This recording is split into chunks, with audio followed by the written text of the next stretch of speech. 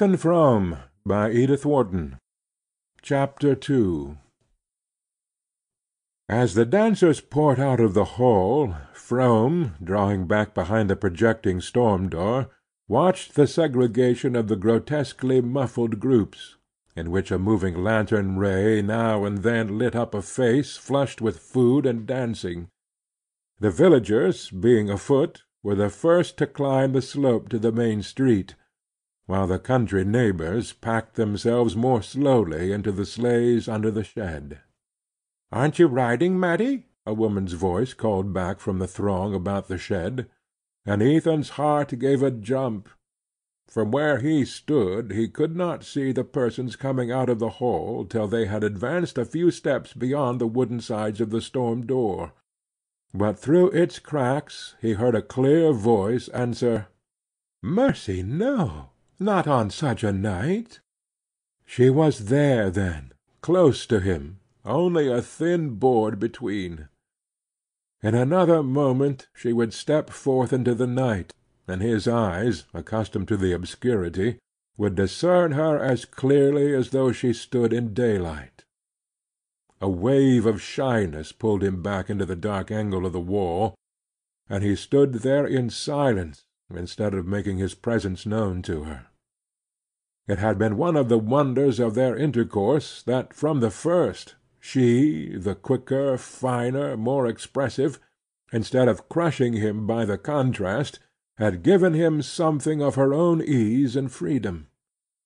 But now he felt as heavy and loutish as in his student days, when he had tried to jolly the Worcester girls at a picnic. He hung back when she came out alone and paused within a few yards of him. She was almost the last to leave the hall, and she stood looking uncertainly about her, as if wondering why he did not show himself. Then a man's figure approached, coming so close to her that under their formless wrappings they seemed merged in one dim outline. "Gentleman friend gone back on yer? Say, Mat, that's tough." "No, I wouldn't be mean enough to tell the other girls. I ain't as low down as that." How Frome hated his cheap banter. "But looky here, ain't it lucky? I got the old man's cutter down there waiting for us." Frome heard the girl's voice gaily incredulous. "What on earth's your father's cutter doing down there?" "Why, waiting for me to take a ride. I got the roan colt, too." "I kind of knew I'd want to take a ride to-night."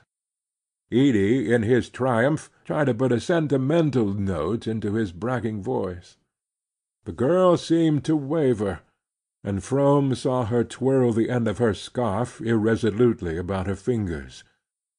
Not for the world would he have made a sign to her, though it seemed to him that his life hung on her next gesture. "Hold on a minute, while I unhitch the colt," Dennis called to her, springing toward the shed.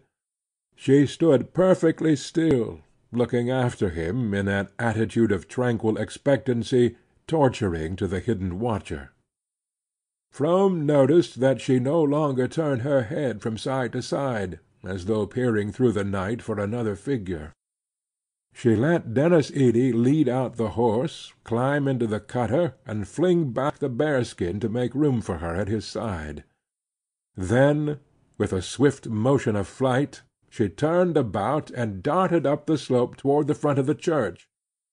"Good-bye. Hope you'll have a lovely ride," she called back to him over her shoulder. Dennis laughed, and gave the horse a cut that brought him quickly abreast of her retreating figure. "Come along. Get in, quick. It's as slippery as thunder on this turn," he cried, leaning over to reach out a hand to her. She laughed back at him. "Good night. I'm not getting in." By this time they had passed beyond Frome's earshot, and he could only follow the shadowy pantomime of their silhouettes as they continued to move along the crest of the slope above him.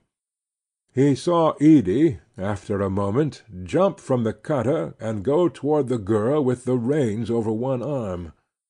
The other he tried to slip through hers. But she eluded him nimbly, and Frome's heart, which had swung out over a black void, trembled back to safety. A moment later he heard the jingle of departing sleigh bells, and discerned a figure advancing alone toward the empty expanse of snow before the church. In the black shade of the Varnum spruces he caught up with her, and she turned with a quick, "Oh!" "Think I'd forgotten you, Mat?" he asked with sheepish glee. She answered seriously, "I thought maybe you couldn't come back for me." "Couldn't? What on earth could stop me?" "I knew Zena wasn't feeling any too good to-day." "Oh, she's in bed long ago." He paused, a question struggling in him. "Then you meant to walk home all alone?" "Oh, I ain't afraid," she laughed. They stood together in the gloom of the spruces, an empty world glimmering about them wide and gray under the stars. He brought his question out. "If you thought I hadn't come, why didn't you ride back with Denis Ede?" "Why? Where were you? How did you know? I never saw you." Her wonder and his laughter ran together like spring rills in a thaw. Ethan had the sense of having done something arch and ingenious. To prolong the effect, he groped for a dazzling phrase, and brought out, in a growl of rapture, "Come along." He slipped an arm through hers, as Ede had done, and fancied it was faintly pressed against her side, but neither of them moved. It was so dark under the spruces that he could barely see the shape of her head beside his shoulder. He longed to stoop his cheek and rub it against her scarf. He would have liked to stand there with her all night in the blackness. She moved forward a step or two, and then paused again above the dip of the Corbury road. Its icy slope, scored by innumerable runners, looked like a mirror scratched by travellers at an inn. "There was a whole lot of them coasting before the moon set," she said. "Would you like to come in and coast with them some night?" he asked. "Oh, would you, Ethan? It would be lovely." "We'll come to-morrow, if there's a moon." She lingered, pressing closer to his side. "Ned Hale and Ruth Varnum came just as near running into the big elm at the bottom. We were all sure they were killed." Her shiver ran down his arm. "Wouldn't it have been too awful? They're so happy." "Oh, Ned ain't much at steering. I guess I can take you down all right," he said disdainfully. He was aware that he was talking big, like Denis Ede, but his reaction of joy had unsteadied him, and the inflection with which she had said of the engaged couple, "They're so happy," made the words sound as if she had been thinking of herself and him. "The elm is dangerous, though. It ought to be cut down," she insisted. "Would you be afraid of it, with me?" "I told you, I ain't the kind to be afraid," she tossed back, almost indifferently, and suddenly she began to walk on with a rapid step. These alterations of mood were the despair and joy of Ethan Frome. The motions of her mind were as incalculable as the flit of a bird in the branches. The fact that he had no right to show his feelings, and thus provoke the expression of hers, made him attach a fantastic importance to every change in her look and tone. Now he thought she understood him, and feared. Now he was sure she did not, and despaired.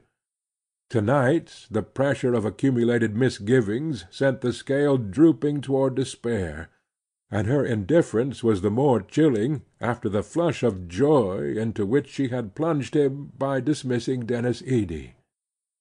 He mounted Schoolhouse Hill at her side, and walked on in silence till they reached the lane leading to the sawmill. Then the need of some definite assurance grew too strong for him. "You'd have found me right off if you hadn't gone back to have that last reel with Denis," he brought out awkwardly. He could not pronounce the name without a stiffening of the muscles of his throat. "Why, Ethan, how could I tell you were there?" "I suppose what folks say is true," he jerked out at her, instead of answering. She stopped short, and he felt, in the darkness, that her face was lifted quickly to his. "Why, what do folks say?" "It's natural enough you should be leaving us," he floundered on, following his thought. "Is that what they say?" she mocked back at him. Then, with a sudden drop of her sweet treble, "You mean that Zena ain't suited with me any more?" she faltered. Their arms had slipped apart, and they stood motionless, each seeking to distinguish the other's face. "I know I ain't anything like as smart as I ought to be," she went on, while he vainly struggled for expression. "There's lots of things a hired girl could do that come awkward to me still, and I haven't got much strength in my arms, but if she'd only tell me I'd try. You know she hardly ever says anything, and sometimes I can see she ain't suited, and yet I don't know why." She turned on him with a sudden flash of indignation. "You'd ought to tell me, Ethan Frome. You'd ought to. Unless you want me to go too." Unless he wanted her to go too. The cry was balm to his raw wound. The iron heavens seemed to melt and rain down sweetness. Again he struggled for the all-expressive word, and again his arm in hers found only a deep "Come along." They walked on in silence through the blackness of the hemlock-shaded lane where Ethan's sawmill gloomed through the night, and out again into the comparative clearness of the fields. On the farther side of the hemlock belt the open country rolled away before them gray and lonely under the stars. Sometimes their way led them under the shade of an overhanging bank, or through the thin obscurity of a clump of leafless trees. Here and there a farmhouse stood far back among the fields, mute and cold as a gravestone. The night was so still that they heard the frozen snow crackle under their feet. The crash of a loaded branch falling far off in the woods reverberated like a musket shot, and once a fox barked, and Matty shrank closer to Ethan, and quickened her steps. At length they sighted the group of larches at Ethan's gate, and as they drew near it the sense that the walk was over brought back his words. "Then you don't want to leave us, Mat?" He had to stoop his head to catch her stifled whisper. "Where'd I go if I did?" The answer sent a pang through him, but the tone suffused him with joy. He forgot what else he had meant to say, and pressed her against him so closely that he seemed to feel her warmth in his veins. "You ain't crying, are you, Mat?" "No, of course I'm not," she quavered. They turned in at the gate and passed under the shaded knoll where, enclosed in a low fence, the Frome gravestones slanted at crazy angles through the snow. Ethan looked at them curiously. For years that quiet company had mocked his restlessness, his desire for change and freedom. "We never got away. How should you?" seemed to be written on every headstone, and whenever he went in or out of his gate he thought with a shiver, "I shall just go on living here till I join them."